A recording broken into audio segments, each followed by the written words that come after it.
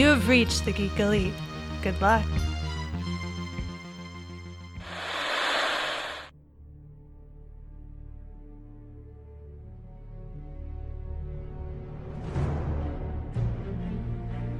The future comes, and now my watch begins. It shall not end until my death. I shall miss no game, withhold no news, report all rumors. I shall wear no jerseys and plead allegiance to no side. I shall live and die on my webpage. I am the word in the darkness. I am the watcher of the TV. I am the megaphone that informs the realms of geek. I pledge my hands and name to the Geeks Watch, for the geeks and all the geeks to come.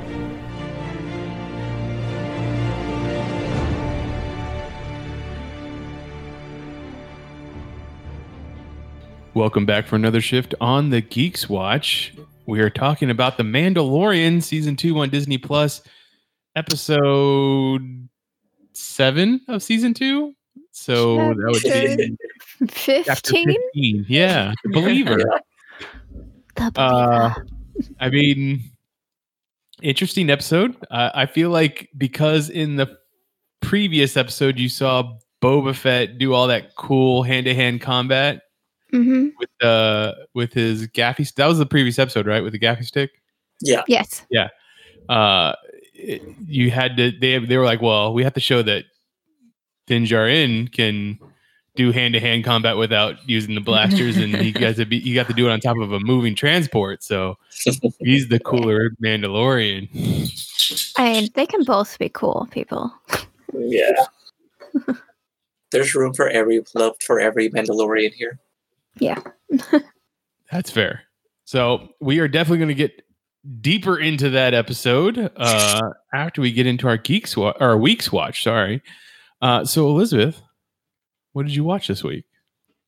So we finished up the latest season of All Rise on CBS. Yes, CBS. And it's just the winter finale. Oh, okay. So they'll come back in the spring if COVID allows it. Whatever. We've been watching All Rise. For those who don't know about it, it follows an African-American female judge who gets appointed to the bench at the start of the first season in LA as a former prosecutor, and it kind of follows the trials and tribulations in this particular, half a season. I don't even know what to call it then at this point. Yeah, it's half a season.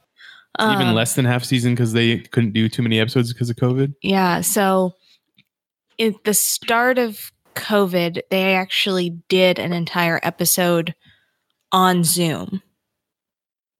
So they did that, and then these last several episodes have dealt with a lot of what 2020 has had to deal with in terms of the protests and COVID and the aftermath and fallout from all of that, as well as the stress from being under lockdown and being vigilant for 8 months. So, and then to throw in extra, our main character is pregnant. And I believe it's the actress also. That would make sense. Yeah. So that's what we've been watching. Yep. The season finale for the first season had to be reshot or retooled and shot in Zoom due to COVID. And then this whole season has been about how does a courtroom look when having to take certain precautions. And then, the whole season started off with her being involved in a protest, accidentally being involved. Not accidentally because she jumps out of the car to go and protect a young woman, but she wasn't part of the protest. Correct. And because the internet's finally working, Simone Missick. That's correct. She was... she's one of the Dora Milaje at one point in Black Panther, and she's also been Misty Knight on Luke Cage. And she plays Lola Carmichael, who is the name of the character, the judge. And so you end up with, it's kind of, in terms of legal procedurals, which oftentimes I find very frustrating. This one has a lot of the drama without sacrificing quite as much of the actual procedure, if that makes sense. Like it would be as if every attorney just gave you their most extreme case and then just shoved them all together. But more realistic in actual how courtroom procedurals work and those kinds of things. So it's good. I enjoy it. Oh, and just a tangential connection to another show we talked about. One of the actresses on the show was Pirate Jenny from Watchmen. Yeah. Oh. She plays a public defender. All right. Pirate Jenny. So that is on CBS. You can get it on CBS All Access if you have access to that. Soon to become Paramount Plus. Right. Anything else you'd like to bring up? All rise. All right, Jessica, what did you watch this week? Well, I finally caved and I finally finished watching season 4 or the final season of Star Wars Rebels on Disney Plus. And it was great. It was devastating. Still not quite over it because I knew it ended on a horrible cliffhanger. So that's why I was avoiding it for so long. And then I knew like a character died. And so that's another reason why I was avoiding it for so long. So I'm just like, just going to binge it all one day. And I did. And I got through it. And so now I know exactly how Ahsoka Tano managed to make it to The Mandalorian. And yeah, it was great. I highly recommend it if you like Star Wars and you like the live actions. Give the shows a try. The cartoon shows if you haven't yet, because they expand the universe in a really good way, and Filoni is just really good with Star Wars. He knows the stuff about Star Wars, and the lore that's added is tremendously good too. It like really gets really deep into the lore, and that's what I like about it. So yeah. And you said this is Rebels and it ends on a cliffhanger? Is that like is Rebels not over as a show? Rebels is over as a show, but it did end on a cliffhanger, and it ends in, you know, basically Ahsoka Tano, which we kind of talked about when we're talking about The Mandalorian, but Ahsoka Tano is trying to find Ezra Bridger, who is the lead of Star Wars Rebels, and so it ends on her and Sabine. Like it kind of sort of like Ezra gets captured by Thrawn, as you know from The Mandalorian, and that's why Ahsoka Tano is looking for Thrawn. It's not even quite like that either. It's way more complex than that. But anyway, Ezra gets lost, and then it's like flashes forward to the entire war. So basically the entire original trilogy happening, and it's the end of that. And then the character Sabine, who is the other Mandalorian character that I hope will end up being on The Mandalorian as well, and Ahsoka Tano going off to find Ezra. And that's how it ends. And then the next thing that you get from it is in The Mandalorian of Ahsoka Tano actively looking for Thrawn. So that's all we got. And Sabine is Bo-Katan's sister, or am I thinking of a different character? No, Sabine is the one that gave Bo-Katan the dark saber in Star Wars Rebels. There was an episode where she actually finds a dark saber and she gives it to Bo-Katan. And we don't know how between here and there it was taken, and now Moff Gideon has it.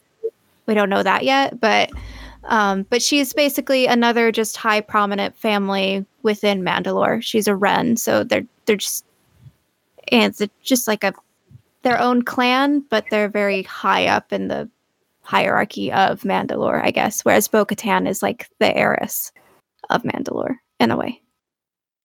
Okay. All right. So finished up Rebels, which I believe is on Disney Plus. Yes. And then I did go ahead and I started Resistance, which is another Star Wars show, Star Wars Resistance. It's different animation, but it's still done by Filoni. And it takes place, let's see, the first season takes place before The Force Awakens, and then on the finale it catches up to The Force Awakens. And then the second season is within The Last Jedi. So, and are there Easter eggs from that show in the movies, the sequel trilogy? Yeah, Poe Dameron is featured in it. He comes in a few episodes. Actually, the first season has BB-8 on it too, and stuff like that. So there are a few Easter eggs, and it does sort of kind of talk about what's going on. Like the main character is named Kaz, and he joins the Resistance. Like he's a Navy pilot. He thinks he's the best pilot ever, and he decides to join the Resistance to be a spy on this like station on a planet that basically has races and stuff. It's basically like it's a fueling area basically, but it's its own little community. And the Resistance knows the First Order wants something to do with that thing, so they need a spy there, and Kaz is a spy there. But he ends up figuring out in a way that the First Order is planning something big. And when you're watching it, you know it's going to be that they're going to destroy the Hosnian Prime with the Starkiller base thing. But it's interesting to see how he's like piecing together exactly what the First Order is doing, and he doesn't quite know how bad it's going to be until it happens, and you're like, yeah, buddy. Like, sorry. So, but it's good. It has a different set of characters. There's kind of hints that there's Force sensitive characters, but it's not. It's really all just about the Resistance and being a spy for the Resistance in that time period when people didn't even really, still don't quite believe in Jedi or anything like that, like it was in the Force Awakens movie. So it's pretty good. It's not quite as strong as Rebels or Clone Wars, but it's still a pretty decent watch. I think I'm into 5 episodes into season 2 already. So I'm clearly liking it because I'm watching it a lot. And I assume that's also able to binge on Disney Plus. Yes. Okay. Anything else? I think that's about it. Just throwing in more Star Wars I know. week. She can't get enough. I mean, there's not going to be a movie this year, so that's understandable. I guess if I have to throw in something, I was like, also on Disney Plus, I have rediscovered the New Adventures of Winnie the Pooh, which I completely forgot about until it popped up in my recommended for you, New Adventures of Winnie the Pooh, and I was like, this is the theme song I always have stuck in my head, and I've been watching that too, before I go to bed. No. So.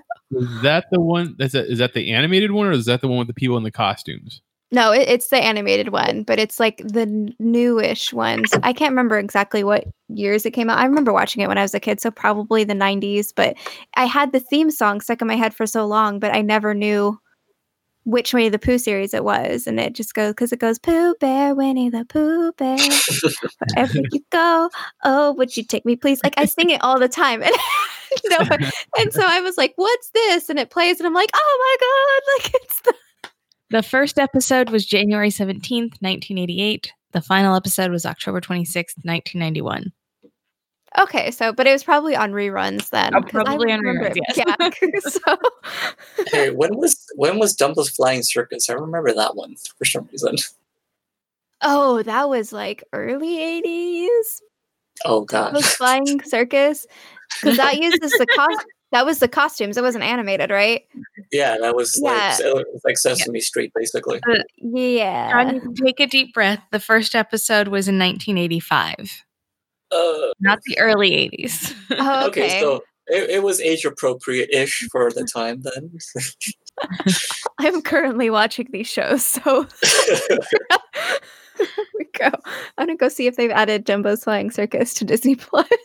Probably. I don't know what was the name of the Winnie the Pooh one when they were wearing costumes as opposed to animation, because that's the one I watched when I was a kid, and I'm sure it was just reruns then too. Actually, I'm pretty sure that was a fever dream once. And I mean, that could be it too. I am scared of humanoid animals or animatronics. Yeah, well, they're called furries. I am scared of furries. I think that might have been the Many Adventures of Winnie the Pooh, as opposed to the New Adventures of Winnie the Pooh.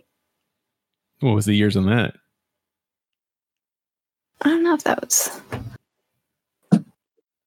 I don't remember. I just remember going to my aunt's house when I was really young, and she had paid for the Disney Channel because that was a quite the premium channel you had to get when I was a kid, and being able, you'd had to.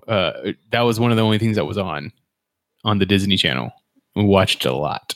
So I'm looking up because Many Adventures is the movies that came out, so it's still animated. Yeah. Welcome to Pooh Corner. That's what it is. That's what it was. Pooh Corner. That was 1983 to 1986. Yep. So. Yeah. All right. Ended when I was 4. Okay. So Star Wars and Winnie the Pooh. Let's move on to John. What did you watch this week? So, tangentially related, I decided that I owe Jon Favreau a big one, just because I've been enjoying his work so much.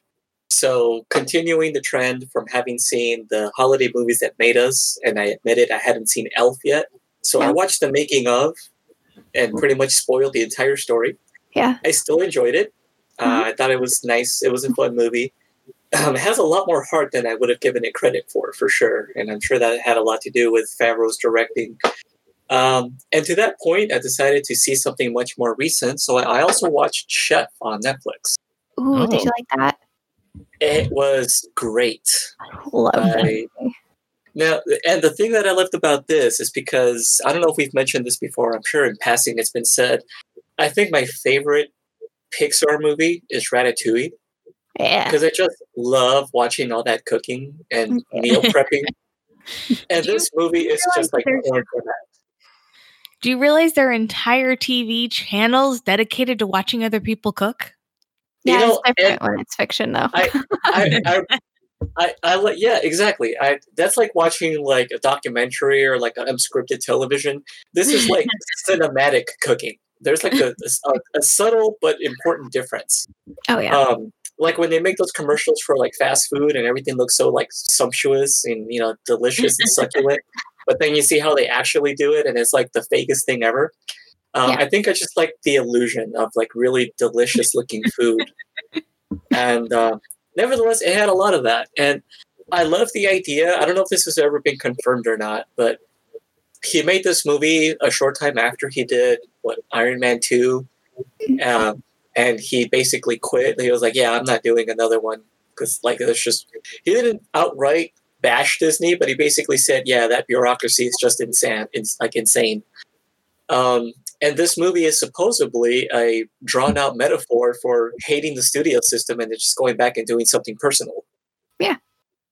And if that's the case, and even if it isn't, That's it. But then he went on to make Jungle Book next. Like, well, yeah. I mean, then he went back to the well, but then that gave him the freedom to now do, Mandalorian and all these other shows. One of which was not officially announced, and that's a little something I can't wait to talk about. That's all I'm going to say about that. So, yes, I enjoyed, and I gave thanks and props and a big high five.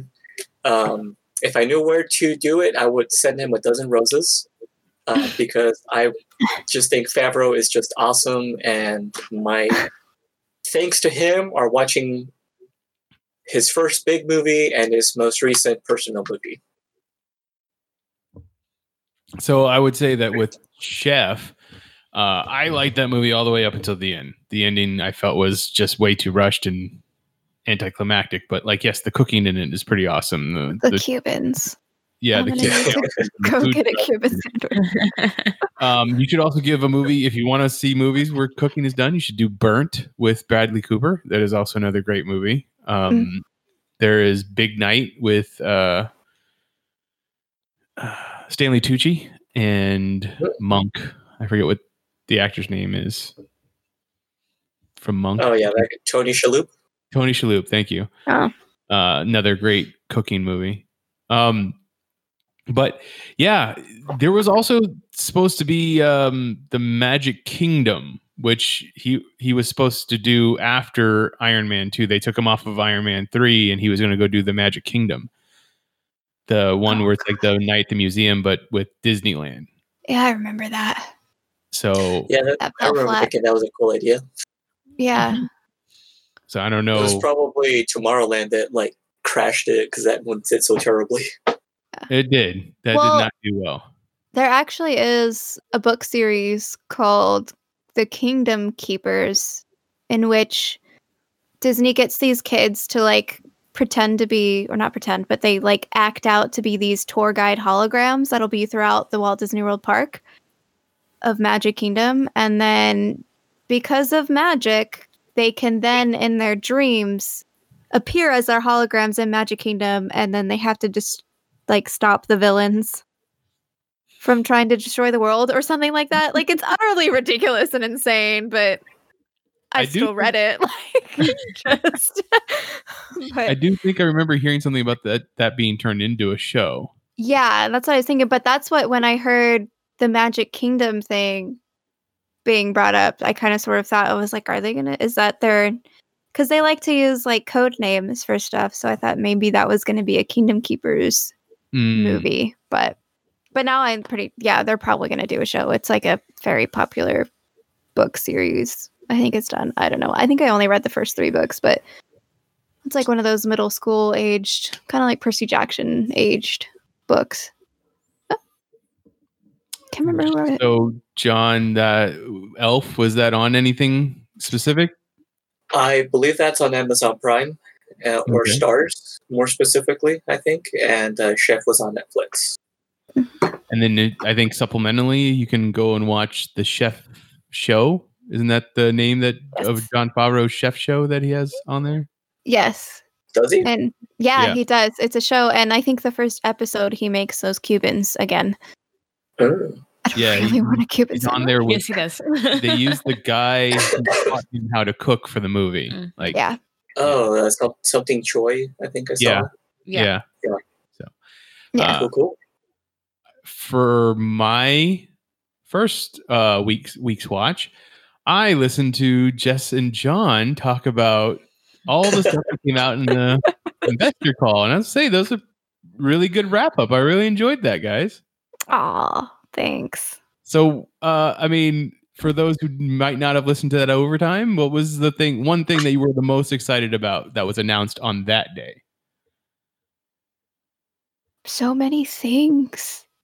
Chippendales Rescue Rangers with John Mulaney. Thank you. How do you actually feel about John Mulaney doing the voice of Chip, though? Like, I feel like Chip's the more masculine one. I'm so excited. Yeah, but between John Mulaney and Andy Samberg had to be Dale, like between the two. I feel like John Mulaney can play a good serious person. I feel like he can.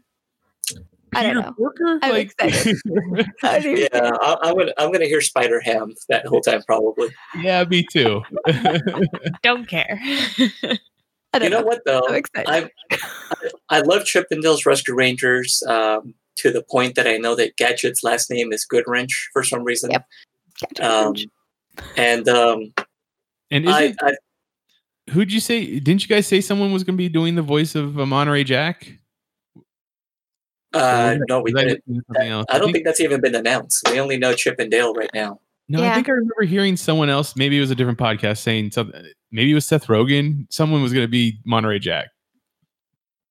I can see Jack Black doing it for some reason. Yeah.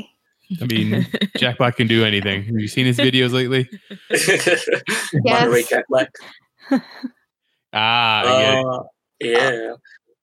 You know what though? I love the Rescue Rangers series. I remember I had the little toys you got from McDonald's where they had like the little flying vehicles for all of them.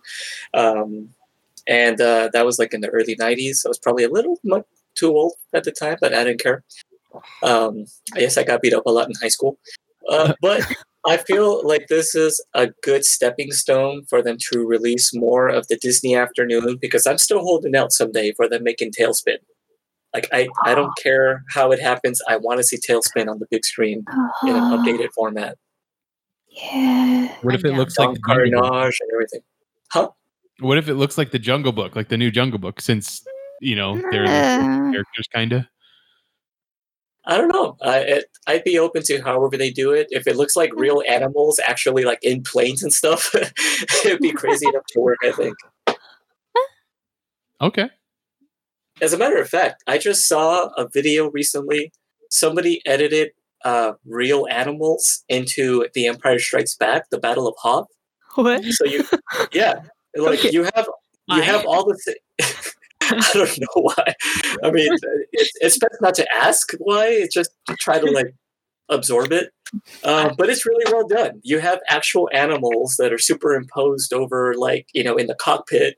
The AT-ATs are actually camels, but they have all of the other actual video around them. They're just like superimposed. It's ridiculous, but it works. I thought it was really funny, and I was like, "Hey, Tailspin, I can see that." Okay, so what about something that was announced on the day and not the new property you're coming up with? Was there something that you were super excited for? Oh yeah, Yeah. that was my pitch right there for Tiger.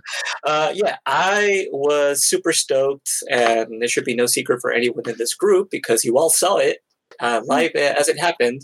Yeah. Patty Jenkins being announced to direct a Rogue Squadron movie. Mhm. I don't that know was what it's going to be. What it's going to be. Is it going to be Top Gun in outer space? Yes. Kinda. Great. Yeah. I mean, it's going to focus entirely on just like the flight group that essentially you see like at the end of New Hope and at the beginning of Empire Strikes Back. Like just all of those dudes are like this ragtag elite team. In a way, I guess it's now sort of unofficially confirmed that Rogue One is what started that elite commando unit, sort of like Right. a black ops within the rebellion. Mhm. They go on like super, like top secret, dangerous missions. So it's basically going to be a continuation of that. And as of right now, it hasn't been confirmed whether or not this is going to take place within the time frame of the original trilogy, somewhere in between, where The Mandalorian takes place, or closer to the sequel trilogy, or it's some kind of overlap. Hasn't been made clear exactly what that is. One theory I saw is that ever since the start of the New Republic, and before the First Order really came into power, there was no real need for the Rogue Group anymore. So for the Rogue Squadron, so this is essentially them bringing them back now because they're needed again after like a long period of time. So that's more than likely what it's going to be. It's going to be mostly new people, not really going to have Wedge or Luke in them.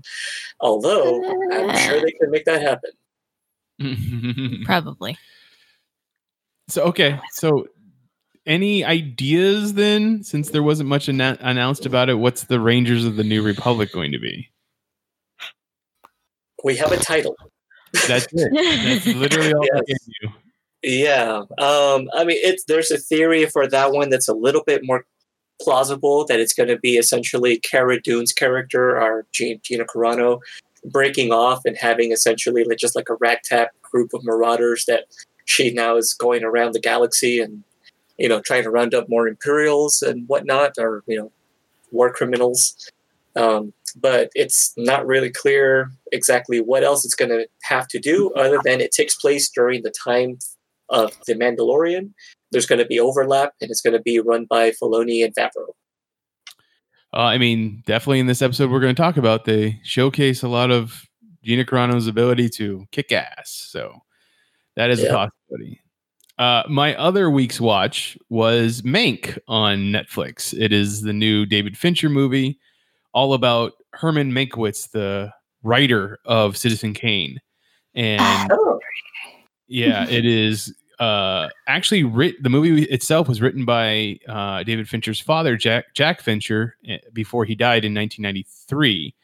And this is a movie that he's always wanted to make, much like how Patty Jenkins always wanted to make a dogfight movie for her father. And finally, when he made Mindhunter for Netflix, they asked, well, what's the next thing you want to do? What's your dream project? And he said, I want to make this movie that my father wrote. So he finally got to make it. It is technically sound. It has great actors like Gary Oldman and Charles Dance and Amanda Seyfried. I'm sorry. I'm like waiting for the butt on this. And here it comes. I thought it was incredibly boring. I was not really into the movie. I mean, I know there's going to be other people that were really into this movie and enjoy it, but to me, I didn't hate it. I just thought I was just indifferent to it. I was just bored. Like it did not strike for me. So, who plays Orson Welles? I don't know who the actor was. They don't show him a lot because I think they didn't want to show his face, but I know I've seen him somewhere before. So yeah, he did do a pretty good, somewhat impression of Orson Welles with a voice, but I couldn't tell you off the top of my head what the name of the actor. But once again, Gary Oldman, who's I gotta imagine is in his 60s, is playing a real life person that was 34 around this time, and they try and fictionalize it by saying he's 44, but he drinks a lot, so he looks older, and that's it was a little harsh because his wife is still in her late 20s, and it's just, to me, it just seems very awkward. There's a lot of time jumping. Like the movie takes place in flashbacks and in jump forward, jump back, different points in time, kind of like the Witcher in the first season, as we came to find out. But that yeah, was a lot. Yeah, it just did not hit for me. So I'm sure it's great for a lot of people, just not for me. So just wanted to give that out. And if you see, I also have to put a disclaimer. I've never seen Citizen Kane, so I don't have that background. I haven't. For shame. I know. You haven't seen it either, Jessica? No, it's on my list. It's been forever on my list, and I still have yet to watch Citizen Kane.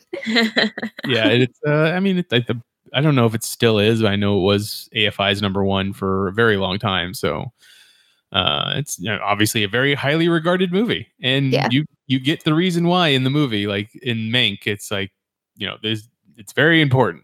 So, yeah. There you go. That was my week's watch. It's on Netflix. It's a Netflix original. Go out and watch it, or stay in and watch it. Did you ever watch RKO? That was kind of similar to this movie, probably. You know what? I seen parts of it with Liv Schreiber as Orson Welles. Yeah, I've never watched it. Did you watch it? Yeah, I thought it was pretty good at the time that I watched it. Kind of sounds like it covers a lot of this because it's a lot to do with the writing of the movie, but it's a lot more from Orson Welles' point of view, which is played by Liev Schreiber. And the actor that plays Orson Welles in this one is Tom Burke, who has that face, kind of looks like him. He's got that prominent jawline. Did you look up what else Tom Burke has done in the past? Yes, he has been in.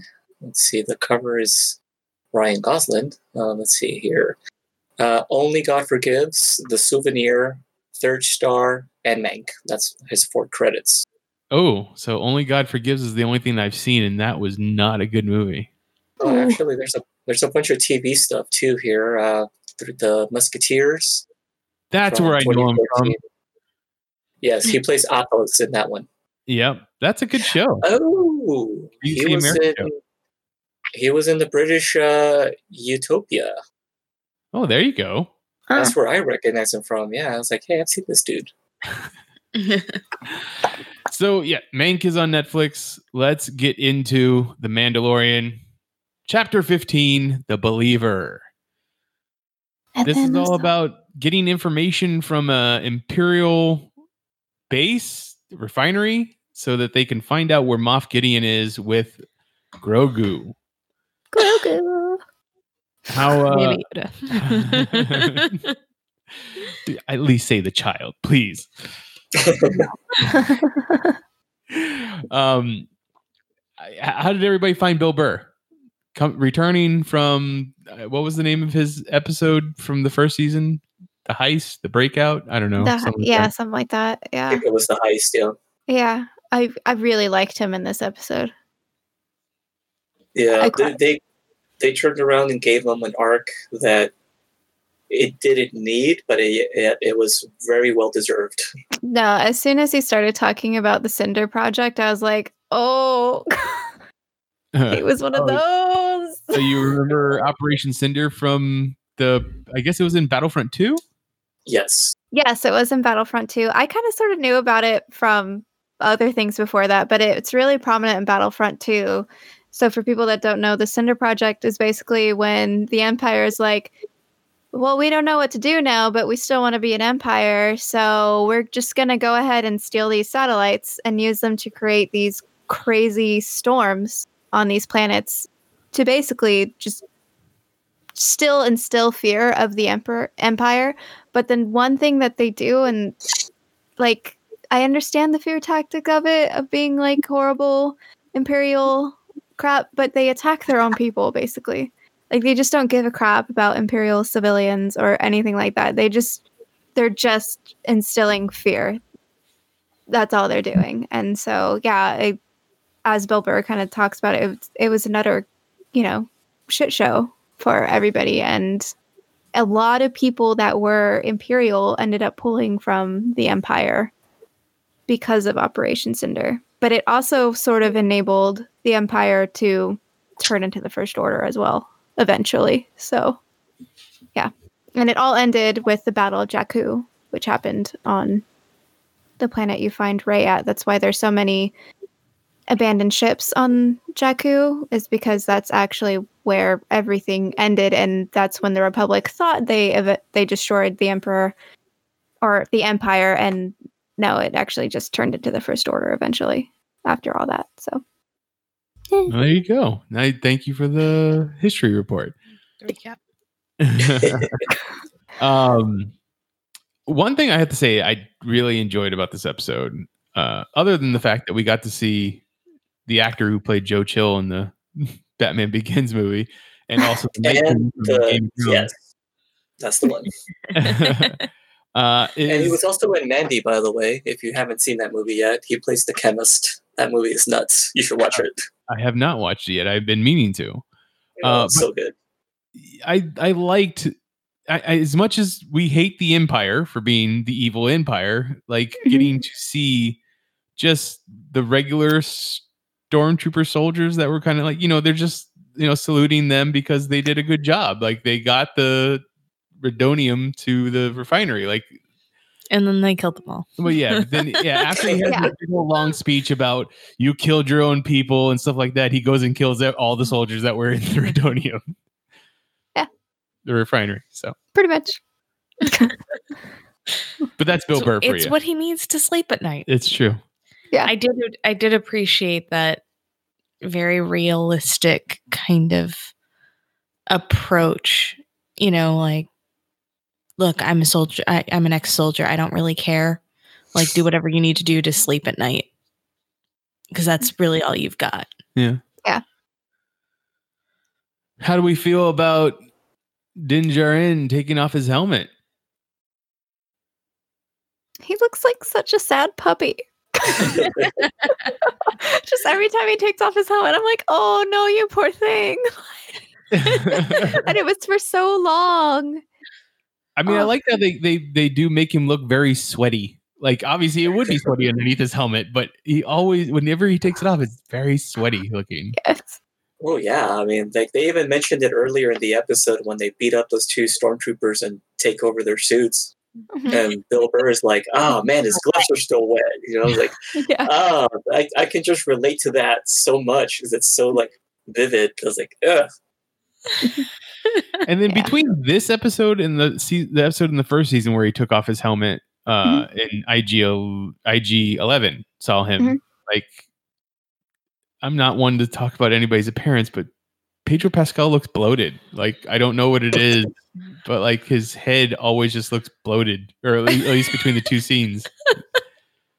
Anybody else get that, or is it just me? Maybe he was retaining a little water. You don't know. I don't know if he looked. I don't think he looked bloated to me, at least in this scene. And like in the first season, he did, but I always figured that was because of pain. Yeah, since his character was injured at the time. This one, he just felt so stiff to me. And I didn't realize, and there was something so awkward about his movements too. And I didn't click till later when I read articles about it later on that people pointed out that he was still moving like he had a helmet on. Like he didn't know how to use his peripherals, so he still moved very robotic, like to see things. And I think that's what bugged me the whole scene. I was like, why is he just so stiff? Like, he's uncomfortable. Like, that makes sense. But like later on, it clicked. Like, oh, like he literally doesn't know how to not be in a helmet. Like, yeah, he's so used to always having to turn his whole head and his whole body to look to the left and right, which definitely got to be hard when you're shooting things. Honestly, I sort of wonder that, like, if he wore the helmet for that long, if his peripherals actually would even fully develop. Like, I don't know when he started wearing a helmet, but like, if you're used to not using your peripherals, when you don't use things, your brain just shuts it down because it's just wasting energy. Maybe so it actually would make sense. He might not be able to see through his peripherals anymore from just a neurological standpoint. I wonder. I don't know. I'm sure there's studies. all that brain damage. Maybe he actually is hard of hearing too, since the helmet's just blocking off his hearing all the time. I'm sure there's microphones and ear headphones or something. I want to do like a research project right now. Oh God. Here's the one thing that bugged me. What? They give the excuses, the reason that he's not replying because he's hard of hearing, so you have to speak up. Except then the commanding officer never catches on that he's now responding to things when he talks at a normal voice, or like he heard him from behind tell them to stop. Like, I mean, obviously the guy wasn't that good of a person, a soldier, whatever. Yeah, you have to be pretty dense. Or pretty drunk. That one might have been it. He was already ready to drink.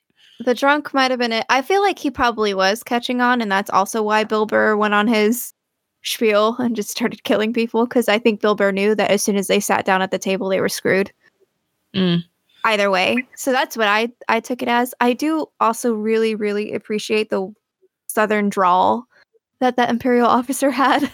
Yeah. Like, it was just such an evil, sort of like pristine plantation owner sort of Southern drawl. That was like, this is just such the perfect voice for this character. Like, oh gosh, it was so evil sounding. Yeah. Very true.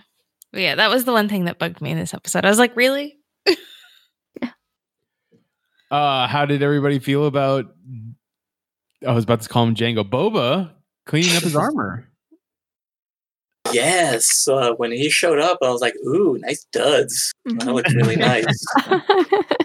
Now, in canon, he's never looked that spiffy. Like, in the time jump between Attack of the Clones and technically now A New Hope in this reintroduced cameo, like, it was never looking that new or that polished.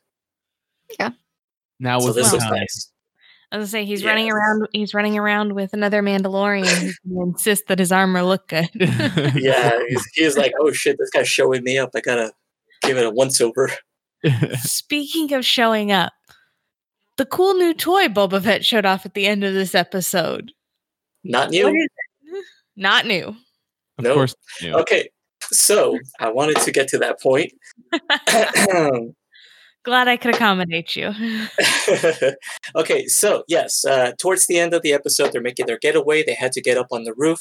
Prior to that, Cara Dune and Shenik were picking them off because they're both, accomplished snipers and so on. Boba Fett picks them up. They start making their way out. Not before Bill Burr shoots the base, destroys one of the ship or the juggernauts that had the Rhydonium, blows it up. They start to get away. 2 TIE fighters start giving chase. Then we see the sequence that Beth is referring to. From the back of the ship, I don't know how you would describe it, football-shaped device kind of pops out and drops. And then when it gets to that point where it's right between the 2 TIE fighters, it detonates. But it doesn't just detonate. It sucks away all sound for a split second. And then it just sounds like a crazy subwoofer just exploded. Yeah, I love that sound. That was a good sound. His dad used it against Obi-Wan Kenobi in the Clone Wars. Exactly. Yeah, Star Wars The Clone Wars, yeah. Or no, Attack of the Clones. Every time. Star Wars Attack of the Clones, it is featured in there, but it's Jango Fett that's using it. Yep. And those things are called seismic charges. We haven't seen them since Attack of the Clones. And when they came, when when that rear hatch opened and I saw what was coming out, I didn't realize till after the fact that I involuntarily stopped breathing.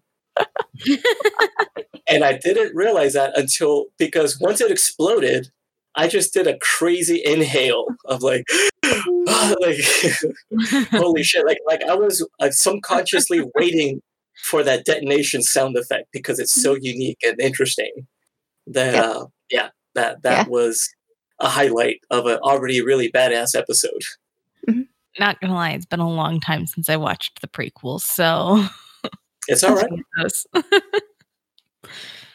Well, okay. So you got some new old badass weaponry from Boba. I'm guessing that thing was like just sitting on the slave one for all the time, or whatever. Maybe he bought a new one. But how come he didn't, hammer out that dent in his helmet if he's gonna spiffy up his armor again? I mean, the ladies like the scars, right? I don't know. Do they? Do the ladies like the scars? No comment. It's a story. It is. What is the story behind the dent in the helmet? I assume it's the dent that he got from getting knocked into the sand. No, well, I mean, supposedly they added it in Attack of the Clones when Jango's making his escape from Kamino. When they're getting away from Obi-Wan, he kind of bumps his head in the ramp as he's trying to get away. So supposedly that's where it came from. But I don't know. I mean, it's one of those things where it's just like, hey, clearly he's a badass. He's been shot at in the head and survived, or whatever caused that thing. Could have been a pickaxe for all we know. I'm going to say he just... I was trying to run into my ship and I went, fuck! I mean, no peripheral vision. So exactly. Which a stormtrooper does that in A New Hope as well. That's right. Yes. When they're all chasing after them in the Death Star, one of them walks right into the top of the doorframe. I mean, that it's like a weird oval shape, so he was walking in at the one end that's a little bit lower. So it makes sense. When you had Din and Mayfield both put on stormtrooper outfits, that's all I could think of was you're a little small for a stormtrooper, aren't you? Yeah. But I guess Din might not be too small. So once again, I felt like we incredibly underused Ming-Na Wen, but that might just be me. Don't know. I definitely think she gets underutilized. Right? Yeah. I feel like they just need to have her and Cara Dune to do some hand-to-hand combat, like back-to-back stuff. Fighting off a whole bunch of stormtroopers or whatever. Maybe she'll be in Rangers of the New Republic. I was going to say, do they get to go off on their own adventures together? I don't know. They set a solid friendship there within those few minutes of sniping together. You're like friends for life, right? I think I have it on good authority that we're not done with her. Oh yeah. Fair. That's fair. Okay. I mean, what else is there to talk about with this episode with the Star Wars experts over here? Oh yeah. So the sequence when they're trying to ward off the guerrilla freedom fighters that all they want is just to take back their planet. Yeah, they kept calling them pirates. I was like, I don't think they're pirates. They're not trying to steal anything. They're trying to blow you up. Yeah, they're trying to just use guerrilla tactics here. Well, anyway, I love the fact that Mando still thinks he's wearing his armor because he tries to block the blows from these guys, and the armor's just like exploding shattering off of his body. Yeah, you see him like just be in pain because I was like, oh yeah, this doesn't deflect things the way my stuff does. Honestly, that's exactly what I thought was going to happen as soon as he put that new armor on. I was like, he's going to have issues fighting in it because he's just going to stand in front of a bullet. Like, it's going to clean up. Nope. It's a good thing they were using spears and sticks and not blasters. And it's not so much specifically Star Wars related. I just thought it was a really, really cool looking shot where he pulls one of the thermal detonators that they planted on the Juggernaut and it's all in one shot. Like he picks it up, throws it at them, and when it detonates, it's still close enough that it just blows them backwards. And just the way that whole sequence looked was so cool. Like everything that they filmed on that. I remember I saw like a something online where they said like cool things you probably didn't even notice.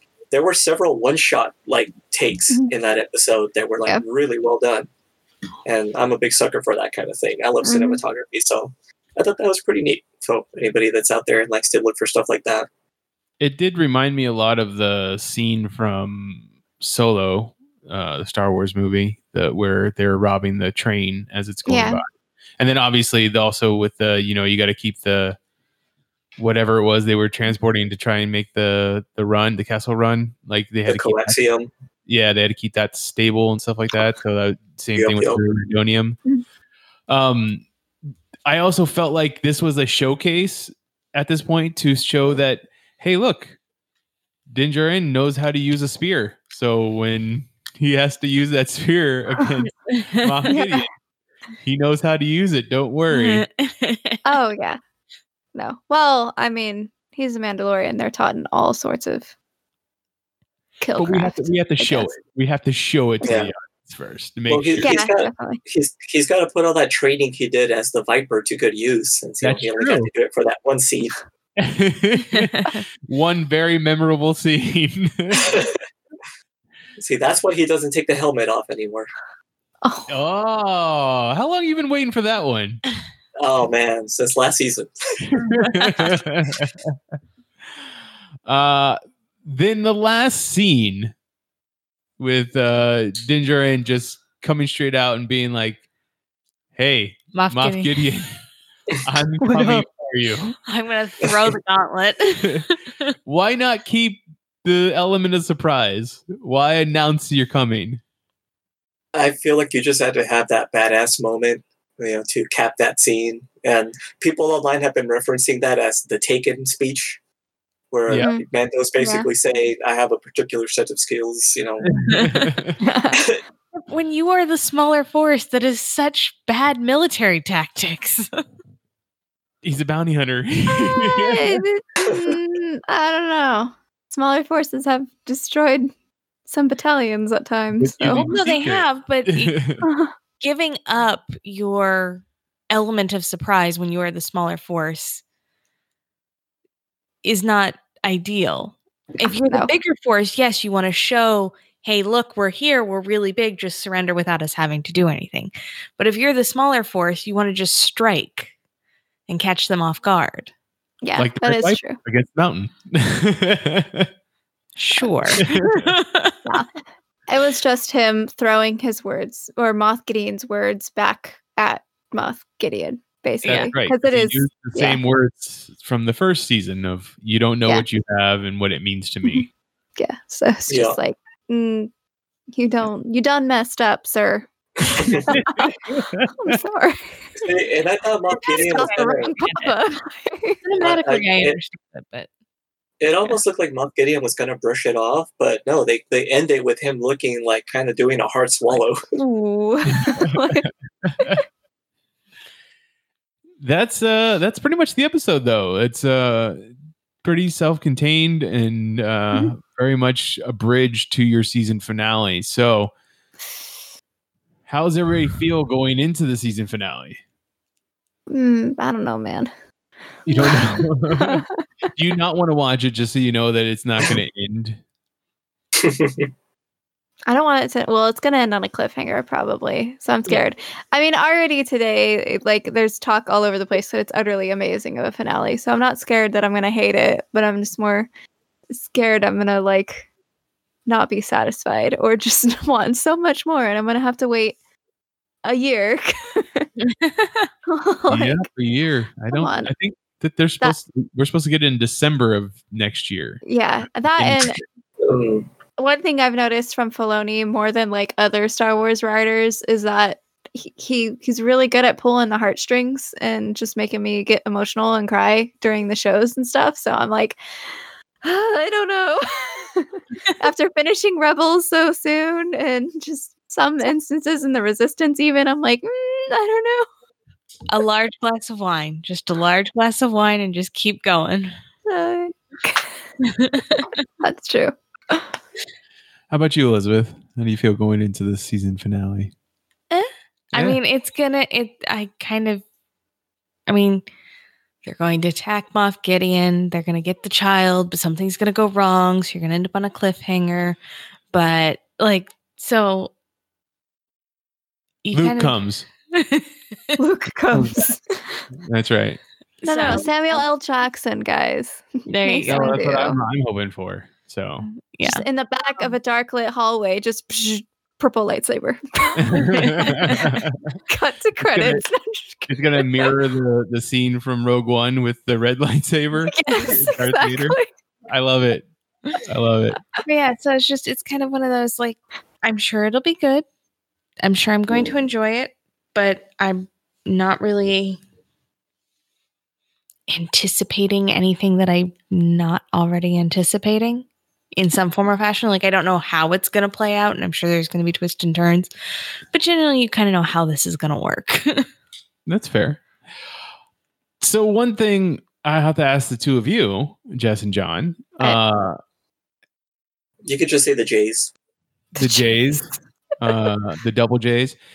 Look, so we in the last episode when we had Grogu on the scene rock and reaching out to what we assumed was going to be a Jedi, is it a possibility that a Sith hears that call and shows up? I don't know if there's any Siths around at the moment. I don't understand that whole lore, but I assume that it's just the Force, and that even though it's the dark side of the Force, they can still feel that kind of stuff. Technically, yeah. I mean, whether you're light side or dark side, you can feel disturbances in the Force, and that's essentially what that was. Yeah, but I'm not sure it was that they were calling out. But I'm not sure they would be, since it wouldn't be directed towards them, that they would know the specifics. They would just feel something afoot. Right. Yeah, and as far as I know, with Sith in the world that we know of at this moment, there shouldn't be one until Kylo Ren or whenever the Snoke clone is created. So okay, yeah, we don't know exactly what the state of the Emperor from the Rise of Skywalker is up to around this time, if he's already up and about or if he hasn't been recreated or whatever yet. Yeah, I feel like it's hinted they're using Grogu to recreate him, so that's what I'm assuming. Shouldn't Father be around somewhere at this moment? Yes. But he's not... He wasn't Force sensitive, yeah. Correct. Okay. All right. Well, there you go. I mean... Now, real quick, since we're touching up on that episode again, I forgot to mention it, and it was something that I had written down even to talk about. I had mentioned if anybody noticed a callback or possibly a reference to a Disney princess in that episode, which was the return of Ming-Na Wen as Fennec Shand. Yes. I assumed it was the boulder. Yeah. Yes. I thought we talked about this. No, we talked about it separately. Yeah, too many conversations. I assumed it was the boulder referencing to the animated Mulan when they did the avalanche. Yeah. Yes, exactly right. I was like, I saw that and I was like, ooh, that was pretty cool. I did absolutely love that Stormtrooper thinking that if he just kept shooting it, he'd be fine. But just keep shooting this rock. They told me just to keep shooting at things. I really feel like if I'm the good guy, this will blow up right before it gets to me. Oh, not the good guy. They really just do not give them the best of equipment, at all. Well, I mean, they're kind of... I mean, after the second Death Star exploded, you have to think that they've got some money issues going on. That's fair. Should we be putting armor plating in this armor? Nah, let's just use plastic. It's good. Yeah. Yeah, I think it's mentioned too. That's all. Well, see, the Emperor was a believer in quantity, not quality.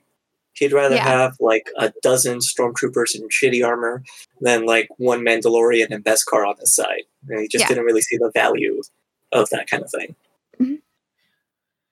So, one last question. For the fourth time. Yeah. does Boba Fett regret working for Darth Vader? Or I guess he was working for Jabba, but he kind of worked for Vader, right? When he picked up Han? I don't know. I imagine Boba Fett probably hates the Empire at this point. I would feel like I'm getting that from his character. I don't know why. Tatooine probably changed him. So, but okay. But yeah, he probably hates. It's more like, I mean, the Boba Fett that I'm thinking from the snippets you get from him in Clone Wars when he was a kid, sort of turning into his bounty hunter self, is that he really wants to be independent, thinks he can work alone, or thinks he can be a leader, kind of. He's a real little snot-nosed little brat, actually. Smart, but snot-nosed little brat, evil genius kind of sort of thing. So I feel like he probably has realized the error of his ways. I feel like we're dealing with a Boba Fett that has gone through like meditation or like some sort of life-changing event, you know, like almost dying in a worm thing. I mean, he's almost dying from a Sarlacc. It's not the Empire's fault. No, but near-death experiences. But like, I would reevaluate everything. Yeah, I would also say it's because he got in a contract like with the man, and then he almost dies. Like, it could be that. Now, what makes you think he might not have been, or might have regretted his decision to take the job for the Empire? I'm just wondering because he's now helping Din Djarin like go against the Empire. So I don't know. Maybe he regrets helping the Empire at one point. I'm literally just asking. No, it was literally just a job for him because he was under the employ technically of Jabba the Hutt, like mostly for him, but he was a free agent also that could take side missions, and that's what happened there. Is that the Empire just needed, bounty hunters in that moment. He offered his services. He got, paid for it, and he delivered. Like, he basically did two jobs in one because he was already after Han Solo anyway because of the whole problem with Jabba. So this is like basically getting paid twice for doing one job. Yeah, I mean that's fair. I'm just saying, like, even real life bounty hunters, might after helping someone that's not so great, like, might feel bad about that. Like, I don't know, and just saying, they know the Empire's not good at this point. So what you're describing is what Mando did in season 1 when he did the job of delivering the child and then had remorse and went back for him. Yep. I don't think that's as common. Okay. Yeah. That's all. I'm just wondering. I think bounty hunters may go, I'm not going to do a job for them again. Like, I'll find work other places, but I don't think it's as common for them to be like, oh, that was a terrible thing I did. Like, I have to go fix it. Like, I mean, look at Yondu. Yondu got very upset with himself after bringing all those kids back to Ego to get eaten. So, well, that's because he broke the rule of like no children. Yeah, exactly. And he didn't realize that must have messed with him pretty intensive. No, I think Boba Fett's much more pragmatic than that. He's a person that sticks to his word. If he commits to a job, he does it. He won't take a job he won't believe in, if it really contradicts with something. Hopefully we start seeing more about that pretty soon. Yeah, I'm sure we're going to have lots to talk about that next week. So on that note, where is it that people can find you online, Jessica? You can find me on Twitter as JM Bailey Writes. Anything specific you want them to talk to you about? I don't know. Did you guys cry at the end of Star Wars Rebels like I did?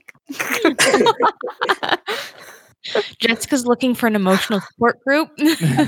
Please reach out to her. I'm sure they're out there. It's been a week since I watched it. I'm still not okay. Please reach out to her ASAP. John, where can people find you online? You can find me on Twitter. I am at MagicBollocks. Okay. And you can find me on Twitter. I am at Mitchipedia GEM. GEM stands for Geek Elite Media. Elizabeth, where can people find you online? You can find me with the rest of Geek Elite Media at Geek Elite Media and our Facebook page /Geek Elite Media. Check out our website, geekelitemedia.com, for archived episodes of this podcast and other podcasts on our network. Please rate and review us on whatever podcatcher you use to help spread the word of our podcast network. But until next time, this is the Geeks Watch on the Geek Elite Media Network, saying always remember to geek out. This concludes our broadcast. Beep.